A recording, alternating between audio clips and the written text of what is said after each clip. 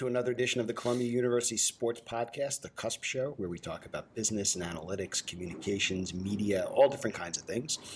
I'm Joe Favorito, sitting solo at the Sloan MIT conference, and I'm pleased to be joined by a Hall of Famer, Frank Brown, longtime head of communications at the NHL, now working at the XFL, helping them out on some consulting stuff. Frank, welcome to The Cusp Show. Thanks. What a treat to be here. And literally, we were just walking down the hall, and I said, "What are you doing?" And here it is. So let's talk a little bit. I mean, can you just kind of run through the career that you had from the Daily News and how you got to the NHL and really how the business of communications has kind of changed since you've been there? For people who may not know, the Daily News is a newspaper which still exists in New York City, too.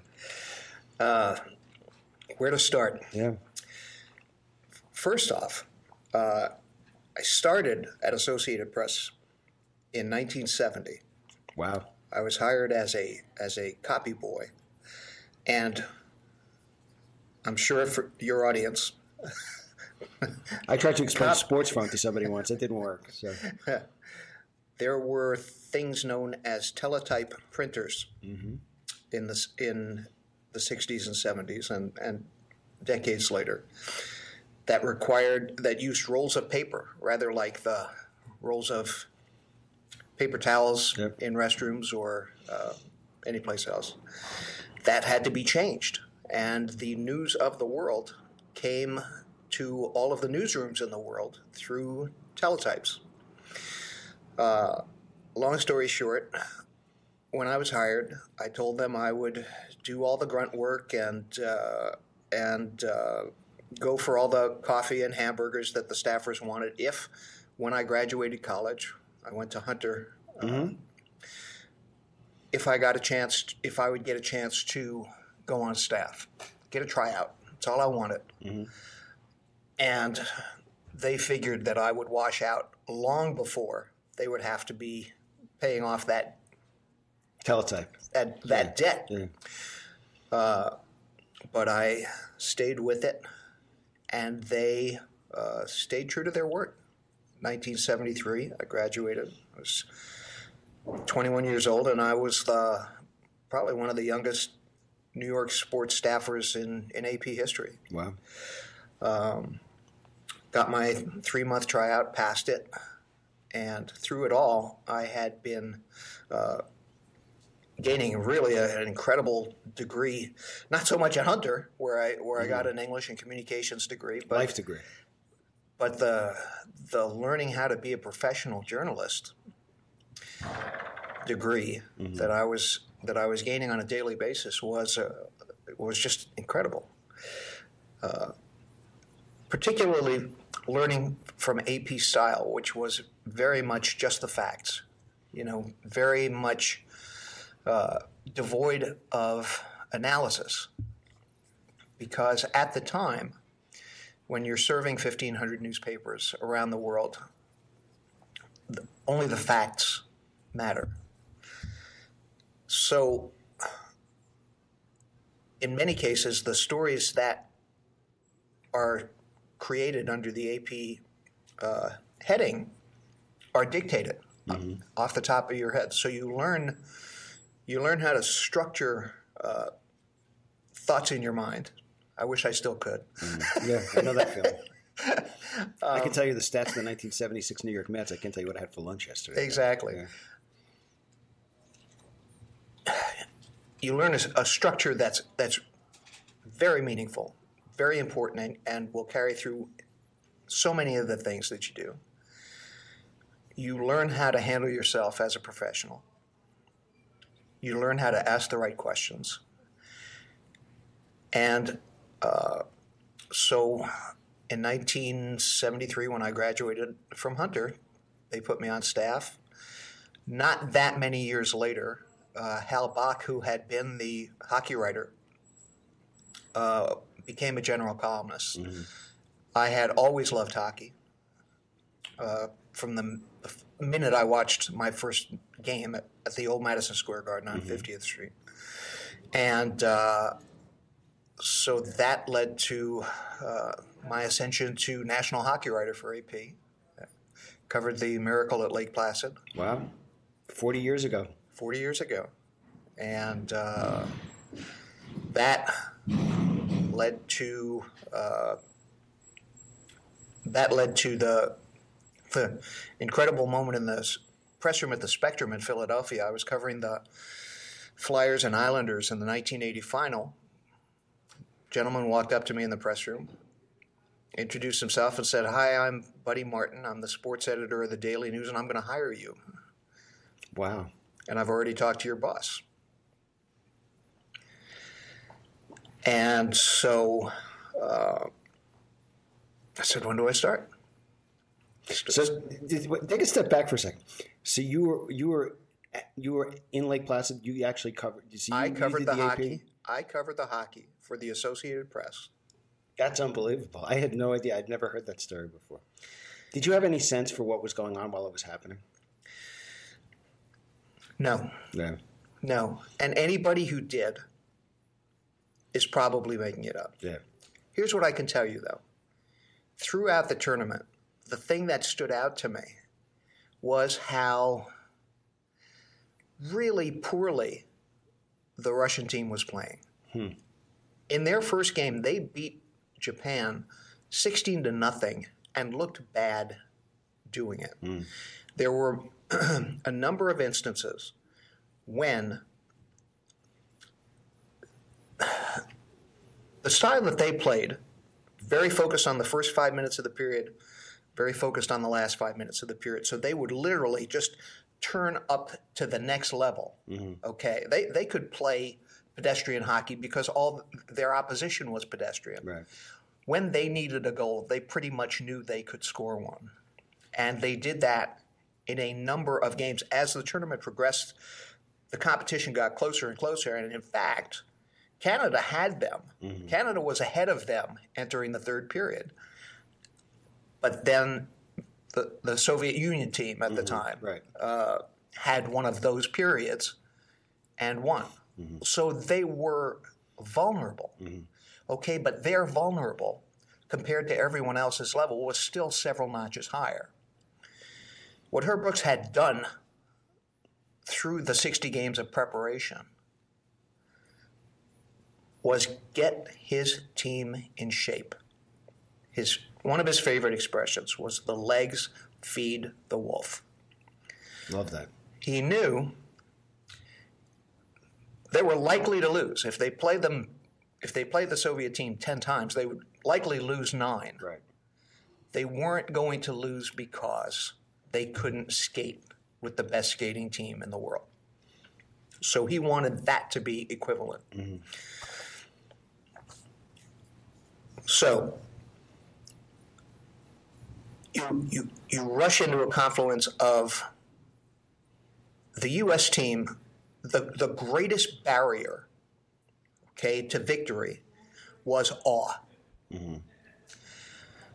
Week before the Olympics began, and to his credit, I'm sure he had this strategically planned. U.S. team played in Madison Square Garden. In Madison Square Garden. I was at the game. I was as well. Yeah. Played against the team they were about to face at the Olympics. Got their heads handed to them. 10-3 or 10-3. Yeah. 10-3. However,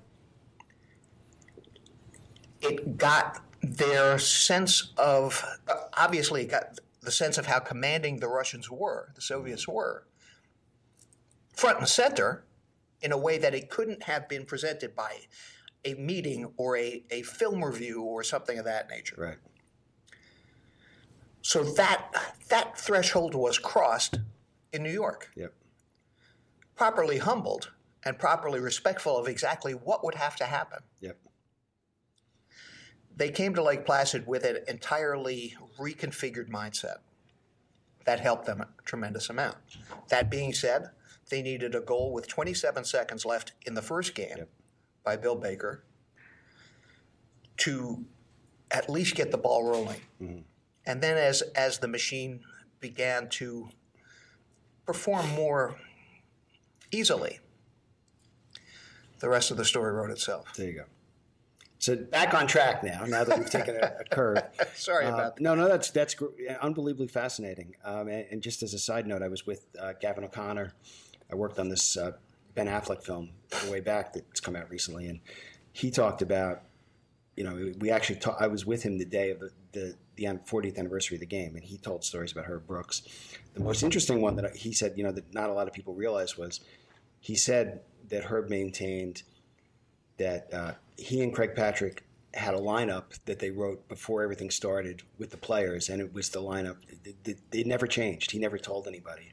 But I guess the USOC told him you had to stretch this out for whatever reason. But the lineup, the players that he had at the beginning were the players that actually made the team, which was pretty amazing. I'm not surprised because Herb knew up, down, in and out, every element of every player, every strength, every weakness. The legs feed the wolf. I will give you one more anecdote, and I guess then we have to stop. But move on. Mark Johnson tied the game 2-2 with 1 second left in the first period. Off a crazy bounce, right? Crazy bounce, but a crazy rebound because Trachak didn't like long shots. Mm-hmm. He never handled them particularly well. So he took it off his pads, and Mark scored with 1 second left. Everybody thought the period was over. Everybody went to the dressing room. Referee goes, no, we have to have a face-off. Okay. Teams come back onto the ice, and there's a new goalie in the Soviet net. Michigan, he puts Michigan. Yeah. When you don't trust the greatest goalie in the world with 1 second of play with the face-off at center ice, something peculiar is going on. Yeah. Interesting. The little things that you notice, and that's obviously, and I want to talk a little bit about listening and observing, because that's something that you've obviously done, throughout your career, which is really important. So you hear from the Daily News, you go there. How long are you at the Daily News? I'm at the News from 1980 to 1998. Right. So in addition to an American hockey enthusiast covering the greatest Olympic championship, with all due respect to 1960, the greatest Olympic hockey championship I could do in my lifetime. Right. What happens in 1994? I cover the Rangers Stanley Cup. Yeah. Okay, and that happened actually for people. Most people listening to this probably won't know that actually happened. So. Remember, as someone who grew up in the 60s, there only was one New York team. Right. Growing up as a New York boy, there was only one option here. Right. So, as a recovering Ranger fan, and having lived through 4 Islander Stanley Cups, having covered them all, to cover the 1980 Miracle, and then to cover the 1994 Stanley Cup. Okay, these are two things. These are two life highlights that would boggle the mind individually and still do. Yep. To be able to say that I did both of them, and then spent 20 years at the National Hockey League. That's pretty cool. So 2 careers. Yep. Okay, either one of which would have been amazing. How blessed am I? Yeah. Did you, just as a side note, I tell people this all the time, especially younger people, to be in the moment and to take a mental picture of what's going on as it's happening, because you forget sometimes when these things are happening, that you're actually, like it says in the musical Hamilton, you're in the room where it happens. And you just kind of look around and you say, what am I doing here? Do you have memories of like Lake Placid or some other events that you were covering to sit there and just kind of look around and say, holy crap, what is happening here right now? Less in the moment and more retrospectively.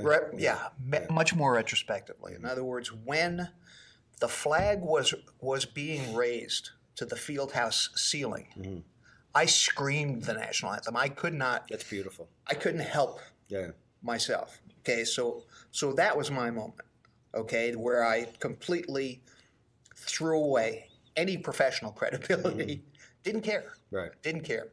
That was a moment in time, in politics, in world history, I couldn't help myself. I get chills thinking about it. I make no apology. Yeah. 5:27 p.m. Lake Placid Mania time. That's pretty funny. And that was the start of my ceremony story, and I know it only because as I was getting ready for Hall of Fame, okay, which is another thing. We'll talk about that too. That you can't even imagine is going to happen. Yeah. Okay, so then if you combine the 80 games with the 94 Stanley Cup, with 20 years at the league, and then a plaque. Pretty cool. And here you are still going. We'll talk about the XFL too. So. That's fine. So you cover all those games, and there have been other people like Arthur Pincus made that transition to the New York Times. How did that transition come about, and to go from working as a person on the media side to going to work for the NHL, and what was that like for you? The time, the late 90s really was the start of the evolution in the media, and you could term it the confluence of television and journalism in sports. I'm saying, where there were more and more sports writers on television, more media outlets such as ESPN, more pervasive talk shows, 24-hour radio and so forth. And what this did was this was the beginning of the era that's so fascinating in terms of the history of sports communications. The reason being, back in our youth, Joe, let's say we met on the subway to Yankee Stadium, and I was sitting in section 12, and you were sitting in section 40, okay? If we wanted to marvel at a play that Roger Maris just made, okay, we would have to either run in the stands and meet up with each other, discuss it on the subway going home, or call each other. With a rotary dial phone. With a rotary dial phone that had a hard wire connected to it. That was the closest we were going to come to a text message. Yep. That was our text message, talking about it on the subway, going back to our homes. So we had our opinions then, and everybody in the ballpark with us had our opinions then. The ability to express it real time, to nudge the person next to you, in the figurative sense, in the way that we now do that in the digital sense. These were all the things that were beginning to take place.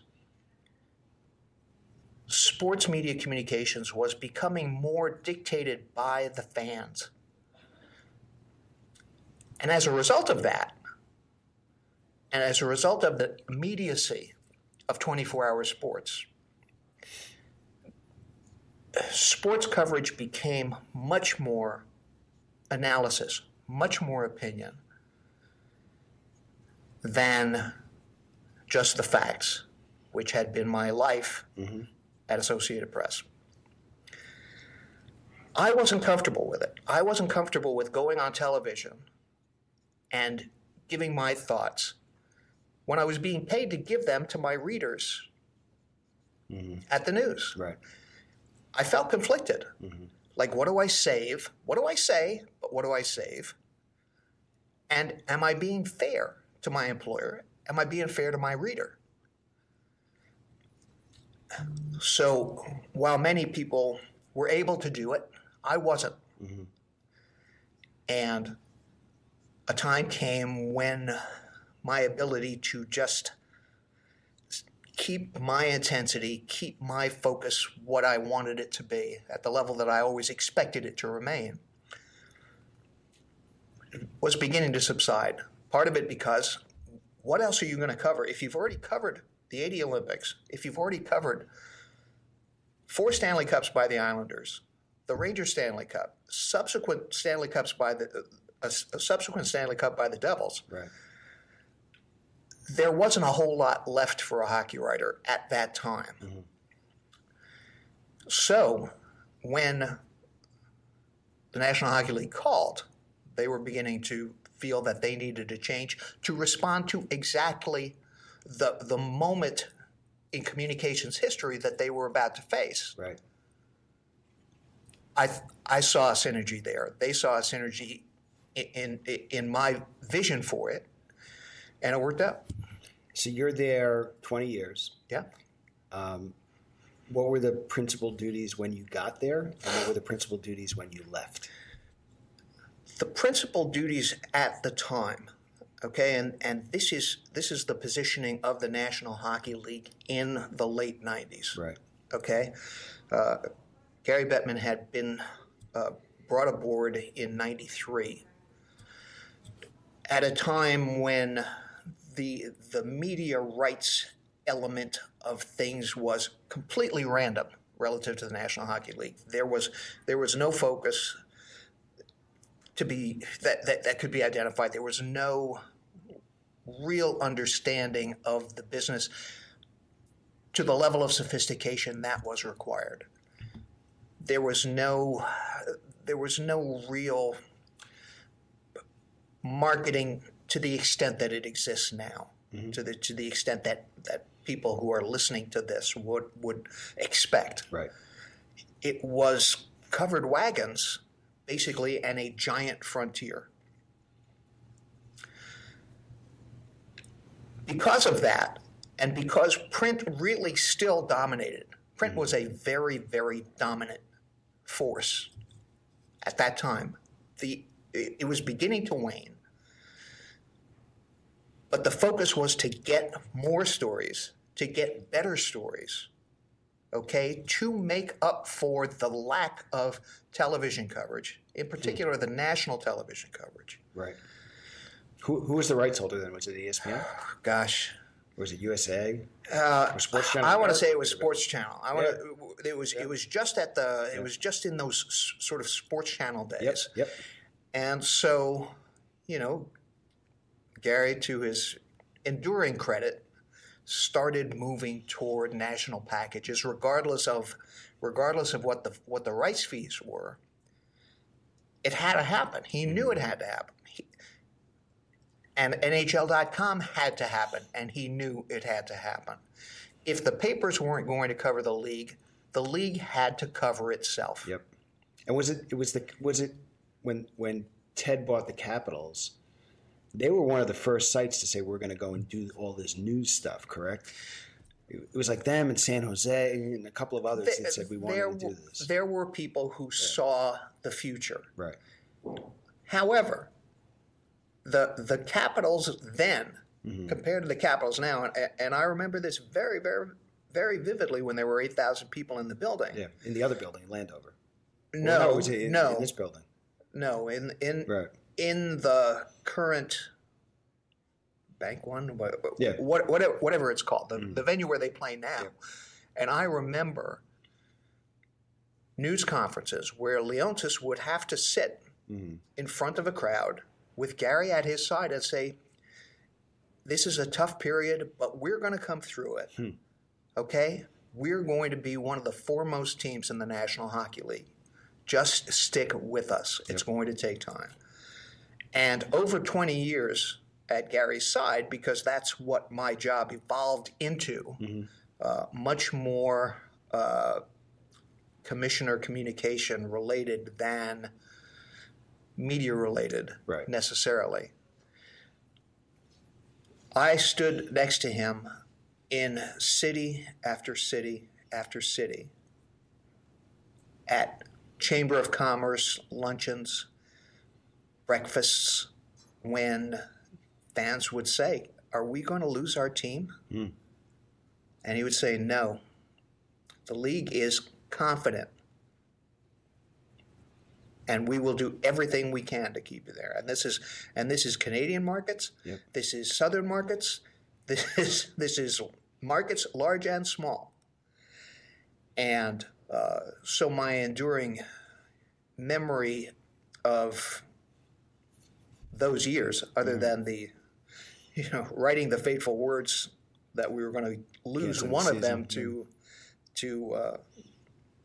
collective bargaining, was the unrelenting support in the cities that struggled, the cities that now flourish, that Gary gave them. And then, so talk a little bit about the relationship and how Gary Bettman has really become much more, I don't want to say media savvy, but media comfortable. Great at delivering messages. But the relationship with NBC obviously helped, because people who are listening to this may not realize, but leagues now talk. The UFC talks about digital first. National Lacrosse League talks about digital first. Major League Soccer talks about digital first.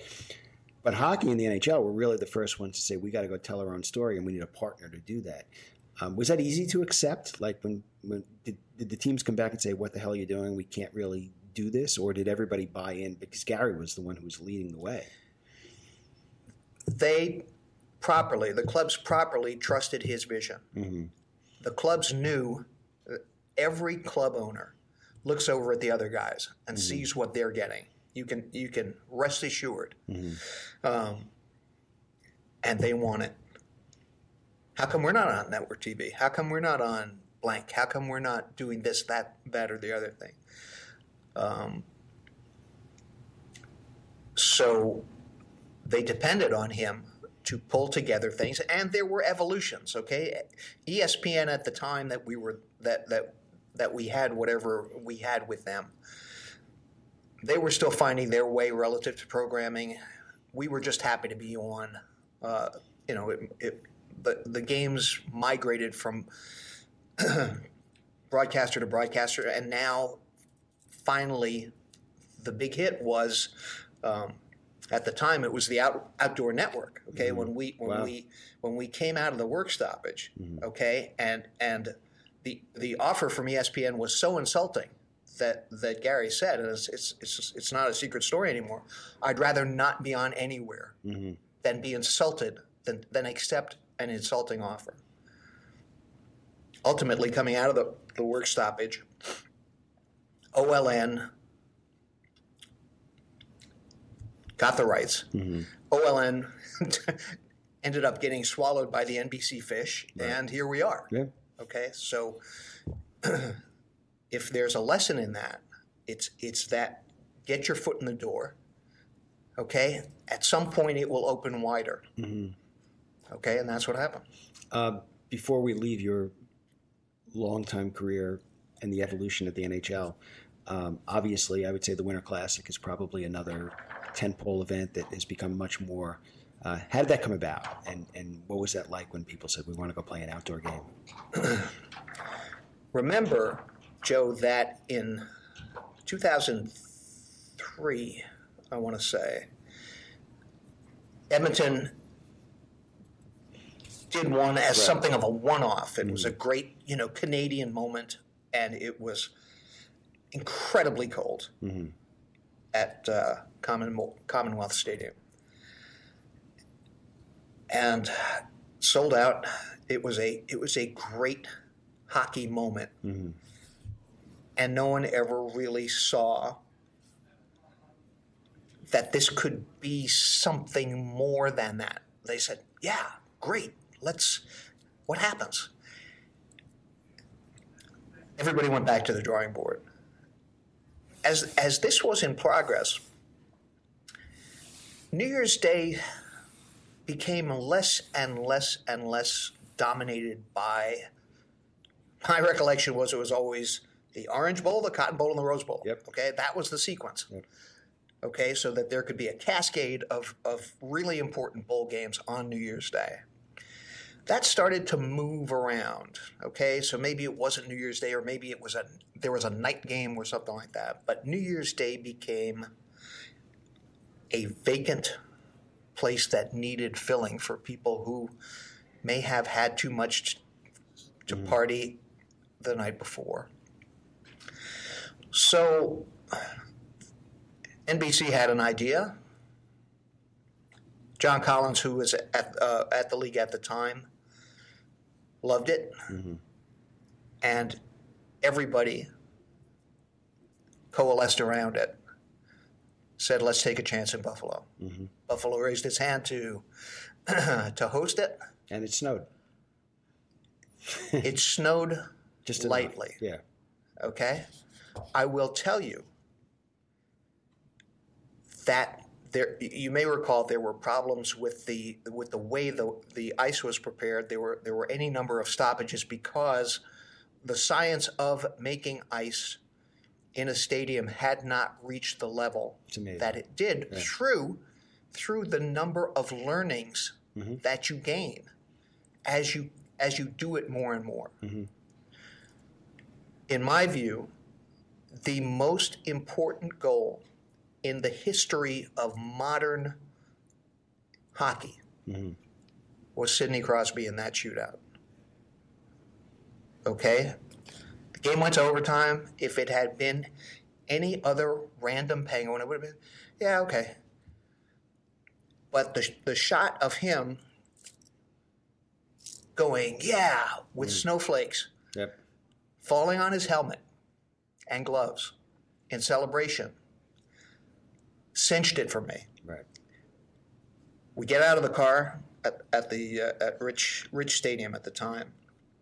See tailgating going on, people loving it. Okay, people just organically already responding to it before the game, mm-hmm. and it just continued and continued. So light snow was great.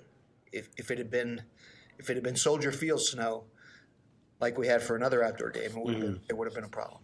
Everything worked out great. Which is great. And, being in the moment and being there when it happens is important, and making sure that you maximize it.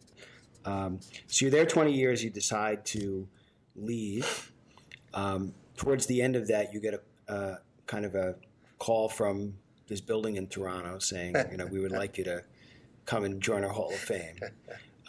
Talk a little bit about that, what that was like, and then I want to talk a little bit about what you're doing now on the consulting side, especially with another crazy startup, the XFL. So I had passed my 65th year, mm-hmm. and let's remember the number of trips, the number of hotels, the number of nights away. And the passage of time is, you don't get it back. You don't get it back. Yeah. So I had reached a point, again, having been able to be part of the moments I've been a part of. There's not so much a feeling of been there, done that, as what possibly could be left. Mm-hmm. The answer is living life. Mm-hmm. Okay? There are any number of times, I can't tell you how many times, okay, when my wife would sit across from me at a dinner table while I was writing a statement of policy, yep. drafting a statement of policy between mouthfuls of grouper mm-hmm. at a motel in Florida. Okay? It was time for those dinners to be unimpeded. No, I get it. And uninterrupted. Yeah. Okay? Which most people will find bizarre listening to this, that you actually could sit there without a phone and actually have a conversation. Well, that was the objective every time we sat down. Yeah. But every time some Hall of Famer passed away, mm-hmm. okay, it was time to jump into action. Mm-hmm. So it was time to retire. It was time to live. Everybody... Life is usually a progression of 1, 2, 3, 4, 5. You go to college, you learn life skills, you learn social, you make social connections, you learn what your aptitude is, you pursue your aptitude into business, into communications, into whatever it is that your career will become. You have your career and then you move on. My sequence was 1, 3, 5. Mm-hmm. I never did two. Because all I did was focus on hockey, focus on communications, focus on writing. That's all I did.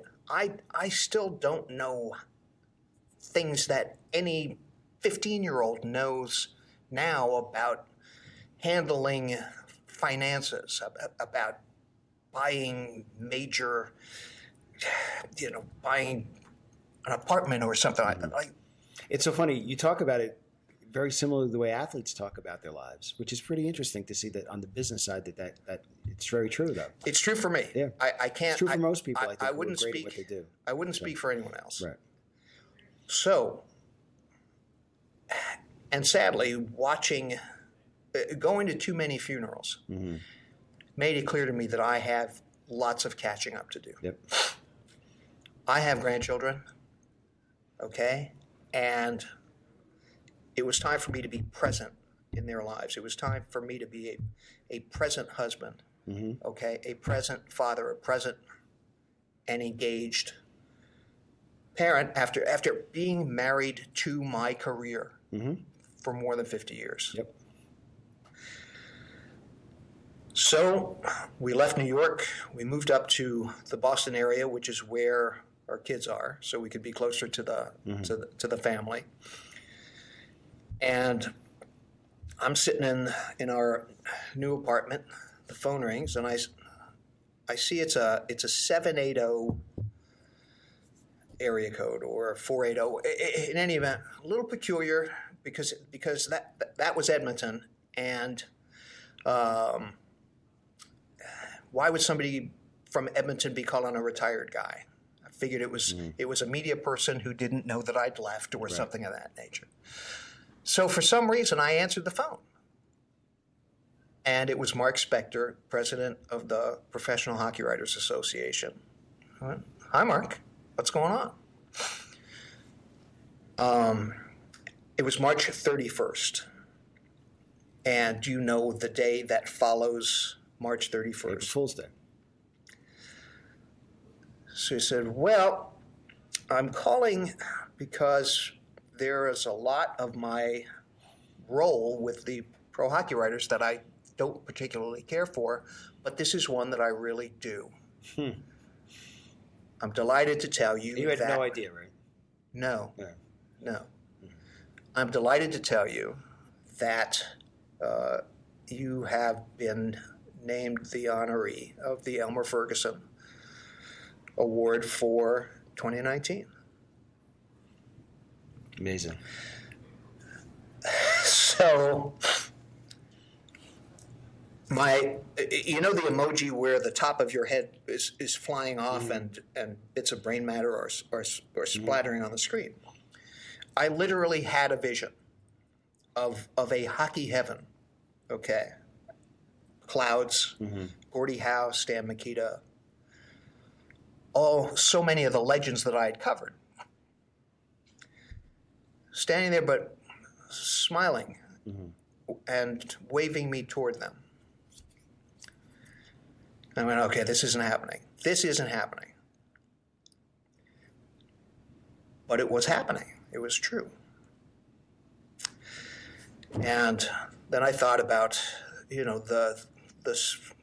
just the army of great hockey writers who I had collaborated with, who through the years I had interacted with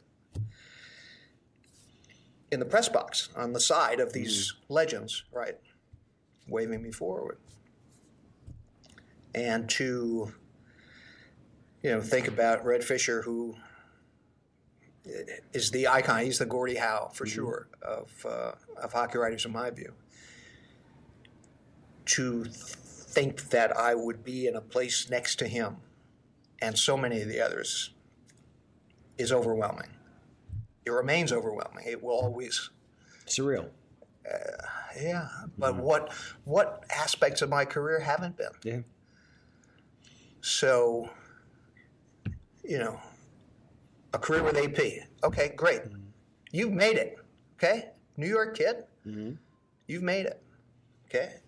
To write for, brace yourself, a newspaper that sold more than 1.5 million copies every day, more than 2.5 million on Sunday, okay, to be the hockey voice. In a hockey town. In a hockey town, in that publication. Yep. Okay, that's 2. Mm-hmm. To spend 20 years at the side of the most powerful man in the game. That's 3. Mm-hmm. And to have my number retired. Yep. That's 4. What I liked, the analogy I liked to use was, when I was a reporter, I was reporting on the blemishes on the face of the game. When I got a chance to work for the league, I saw the people who hold the heart of the game in their hands. Big difference. Mm-hmm. Amazing to do one, remarkable to be able to see the other side. Yep, for sure. So you're now you've had this, and we'll talk about reinvention at the end, which we've done a tremendous job of. Now you move on and you're doing some consulting projects, and lo and behold, you get a call from the startup league in Connecticut, Stanford, the XFL. And what this latest chapter, what has it been like? How did you draw from other parts of your career to what you're doing now? Because obviously you're consulting, and there are other people, Steph Rudnick and other people are there full time. Mm-hmm. What has that been like to get a look into a startup, which you haven't really been part of a startup, although many of your jobs were startups that had been reinvented 30 years later. So what's that like? The fascinating thing, number one, is keeping it in the family, okay? Because as you know, the president of the XFL is Jeffrey Pollack. It was Gary's half-brother. Gary's half-brother. Right. Right? So having worked for Gary and having an innate understanding of CEO brain set. The family brain set, too. The family brain set. That helped. Yep. As was the case when Gary hired me. There was a real reliance on the relationships that I had at the time in the hockey industry, and a reliance now on the relationships that I have in the communications industry. The experience that I have over 5 decades of transition through a communications world where that began with carbon paper. Okay, kids, look it up. Go Google. And is now in such real time, digital player tracking. Yep. Interviewing players on the field. Puck tracking. Interviewing players on the field. As it's happening. And so many other innovations. Listening to the coaches. Yes, but the brilliance of the innovation is really a case study. Okay, what I think is brilliant about, or I wouldn't have accepted the role. These guys have spent 2 years putting this plan together. Being born in the 21st century for the 21st century sports experience. Okay? Just as you and I, sitting in our separate seats at Yankee Stadium, would have had a far different time sharing our opinions. This league now enters an era where daily fantasy sports is entrenched. Sports gambling, legalized sports gambling, is now in 10 states, and there will be more really soon. They cannot wait to get their piece of this. And what the people at the XFL have done in the 20 years since the first one didn't work out so great, was position this in a way where those engagements And that scale and that scope could be exploited, okay, in a fascinating and brilliantly strategic way for a number of reasons. There are 8 franchises, okay, 3 on the East Coast, 3 in the center of the United States, 2 in the West.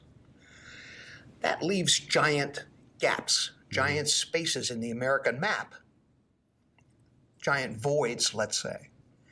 How do you create the engagement? Through social, okay? Through daily fantasy sports, through legalized sports betting. When do you do it? Okay? In that one dead zone on the sports calendar that follows the Super Bowl. All eyes are on you, okay? Who tells better football stories than Fox and ABC, ESPN? Who does it better? NBC? Okay. There's room in my heart for all of them, okay? But the point is, 2 games on each of the weekend days, okay? 6 hours per day compared to really watching trees grow, okay? But America's favorite sport for watching and for betting. And consuming on any device that you want to consume it on there. Correct. Right. Correct. So while people who want to draw lazy conclusions, 1 and 1 equals 11, say, oh, you know, this team only drew 11,000, okay, or ratings are sinking, okay, understand, okay, that those metrics were fine for the 90s. They are irrelevant in terms of being the totality of engagement in the year 2020. Okay? If you go by that, it's the same as saying, you know, the Beatles only drew 457 people to Ed Sullivan Theater. Yeah. I agree. I think that they, you know, there's a lot of measurement now that goes on sentiment and engagement and share of voice. And if you're looking for a football share of voice when there's nothing else going on, I would imagine the XFL has done very well and will continue to do well. Plus, this is certainly not a short play. It's a much longer play. And the fair comparisons to other startups in the first year are much more relevant than say, oh, let's compare it to what the NFL does or what the NBA does, because it's not a realistic comparison. So I'm tremendously supportive and bullish, and I hope it works. And, you know, it's, you know, especially in a world of, as we're listening to this, of coronavirus, you know, where people are talking about playing in empty stadiums, you know, it's a nice rallying point for people, you know, and a bridge, which is great. No question. Yeah. And I'm certain that there is plenty of gas in the financial tank for a long-term play. Yeah. Plans are already beginning for next year. Okay, so I encourage the skeptics, and we live in a skeptical age. I encourage them to reset dials. Okay, because the objective, the projection before the season began had been, you know, we'd be happy with like 1 million social followers. Okay, by April. We had 1 million. We were on our 2nd million before the season began. Now we're working on our 4th million. Okay, in terms of followers. Okay, on Facebook and Insta and Twitter. And in terms of innovation, okay, the kickoff, okay, is really drawing attention. Okay, you've got to be willing to fearlessly risk. Okay, this is the result of a tremendous amount of research and development, a lot of study, and a lot of practical testing. And you know what? You will see it elsewhere. Some other league with a shield somewhere. In some other league, down the road, I have no doubt. Yep. Okay, because it is safer. And what does it do? It encourages returns. How many kickoffs do you want to watch float into the end zone, okay, for a timeout, a commercial, and a touchback? Yep. Okay? Our smart football people have said, hey, why don't we make it almost mandatory that the kicks get returned? Mm-hmm. It's the most exciting play in football. Yep. Right? So the brilliance in terms of football strategy, in terms of customer experience, okay, and in terms of points of entry, okay, whether you can name every starting quarterback, okay, in the league, you can know what the over-under is, okay? You can know who's favored, okay? And DraftKings and FanDuel will be more than happy to engage with you. In real time. In real time, yep, on these terms. The fact that the broadcasters, okay, the fact that Fox and ABC, ESPN are now showing the changes in the line as it's going on, as the game is going on, suggests something bigger than whether there are 17,000 people in the stadium. Yep, I agree. So it's a fascinating case, and it's at some point when we return to Sloan, okay, it will be a reason to discuss on a panel. For sure. So fascinating, you mentioned. Our last question, which we like to ask people, and you've done this really in reinventing yourself several times by choice or by design. What advice, especially now with the shrinking traditional media business, and I'm sure many media people have called and said, Frank, how do I get to a league? How do I work for a property? Or for young people, what are the skills that you think have transcended time? And then what do you tell people when they're looking to figure out whether they're starting a new career or getting, being forced into a new career? What's fascinating about the time we live in now compared to the time when I started, okay, which is literally 50 years ago. Mm-hmm. I published my first piece in 1970. Here we are in 2020. Where was I going to go as a teenager when there were 6 hockey teams? I don't know, 16 baseball teams, but the leagues were so primitive in terms of their footprint. The media was so primitive in terms of the limits of where you could go if you were an aspiring writer or an aspiring broadcaster. Okay, who was going to unseat Marv Albert behind the microphone? Right. No one. It's almost still true today. Today, okay, because of the mobile device, you've got a shot. Streaming, you can create your own voice on Twitch. You can do a million different things. Facebook Live is unlimited. Mm-hmm. Blogosphere, unlimited. So, 2 things happen to me that can happen to any of you listeners out there. When I was at Associated Press, my stories appeared in 1,500 newspapers around the world. I was providing a daily resume of my qualifications to work for that media entity. Mm-hmm. At the Daily News, okay, when we were selling 1 million plus every morning and 2.5 million with your bagel and coffee every Sunday, that was my resume. Right. That was my exposure, okay, to any and all who may have thought I was worth hiring. Mm-hmm.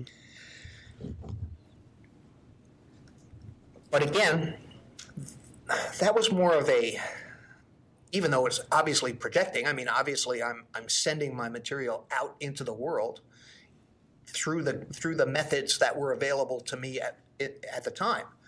Now, you or anybody that we pass in the hallway today can have a voice that is the same size.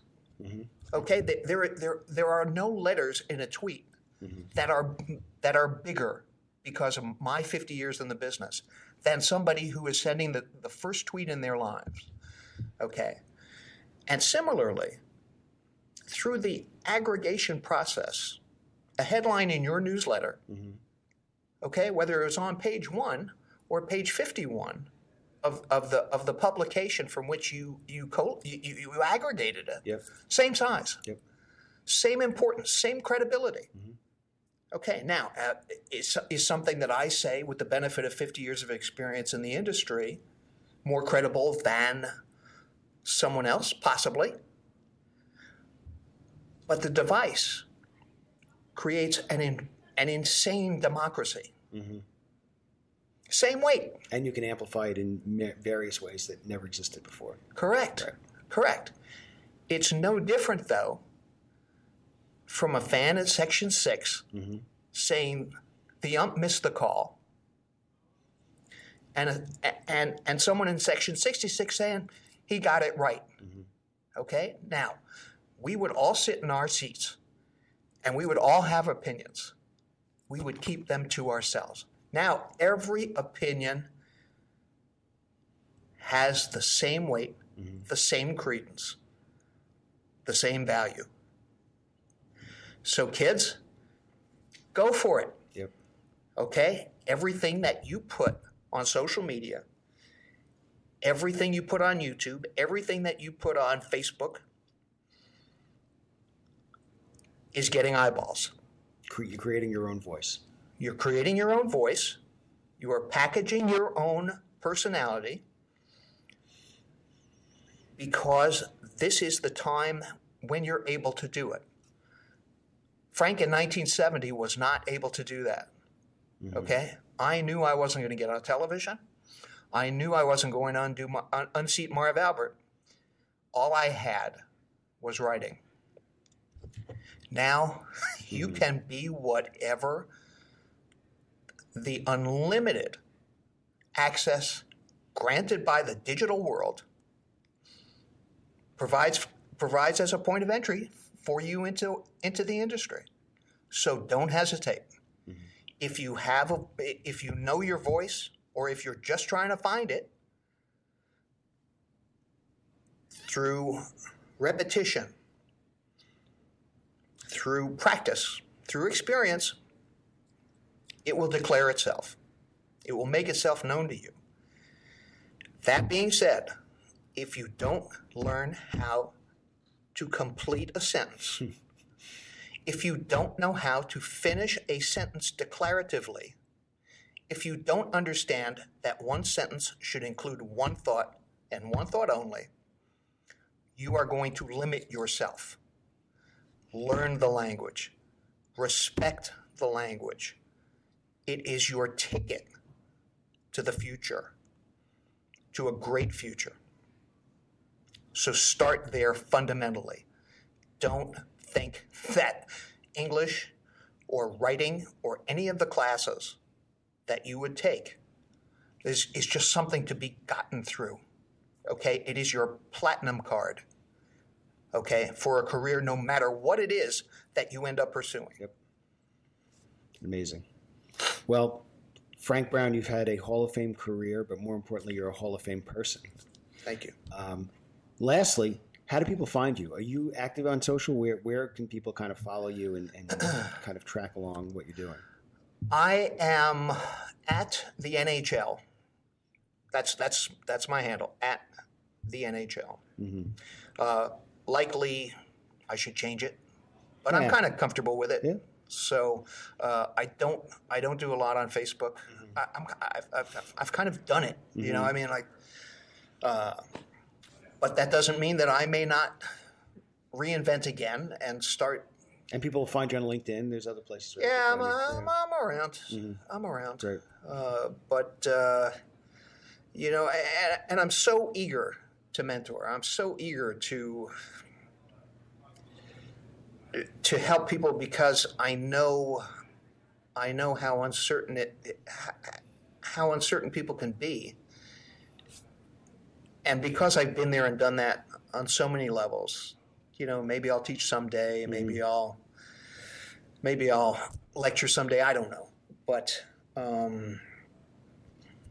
I'd like people to know what they can do. I'd like them to be able to, through my absurd and my extreme example, like, I can't promise that you're going to get these things that I've been blessed to experience. But you never know. You never know. Well, I know that this has been a great conversation, a great journey. Thanks for taking us on the journey and amazing stories as always, and I'm glad you were able to tell them again. Once again, my guest has been Hall of Famer, longtime professional sports communicator, writer, Frank Brown. Thanks for joining us on The Cusp Show. Thanks so much.